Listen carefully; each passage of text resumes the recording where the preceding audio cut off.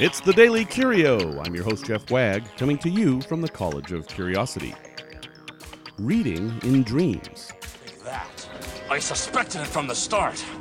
I knew I was right when I tried to read the newspaper. The print didn't make sense. Yes?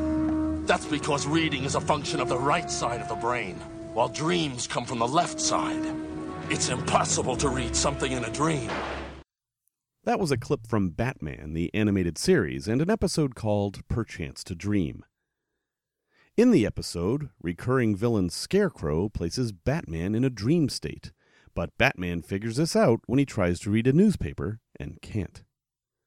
Until very recently, and by very recently I mean this morning, I thought it was impossible to read in dreams. Batman's oversimplified explanation has no scientific basis, but it is widely believed that reading in dreams isn't possible. This morning, I dreamt that I'd received an odd packet in the mail. It was a jumble of documents, some demanding money, some showing money paid, and finally I found the text of a lawsuit. I know I was able to read it in my dream because I remember seeing that my name was spelled Jeff Yag, and I remember reading that I had allegedly paid $9 towards a $2,200 bill. I can remember the text, its position on the page, and the quality of the font. After the relief of this being just a dream, I sat up and thought, I just read in a dream. And off to Google I went. If you've ever experienced lucid dreaming, that is, the ability to control your actions in a dream, you may have wondered if you were dreaming. There are two good ways to answer this question.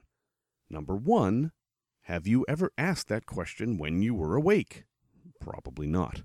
And number two, try to read something. I've done this test and found that I couldn't read anything. I could see the text, but it was much as is depicted in the Batman episode, just waves of lines and shapes with no actual words. But I did read in a dream. What does that prove? Not much at all.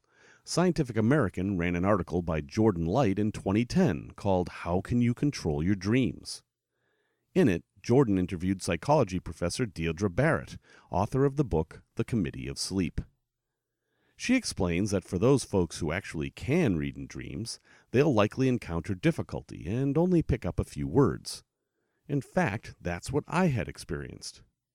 I suspect that rather than actually reading, after all, there wasn't anything real to read, I was dreaming that I was reading, and now I'm just remembering that portion of the dream. It's a subtle difference, but it boils down to this. Trying to read requires your brain to interpret text, and dreaming that you're reading doesn't. I can assure you that if you're reading this, you are awake. If you're listening to it in podcast form, well, I can't be so sure.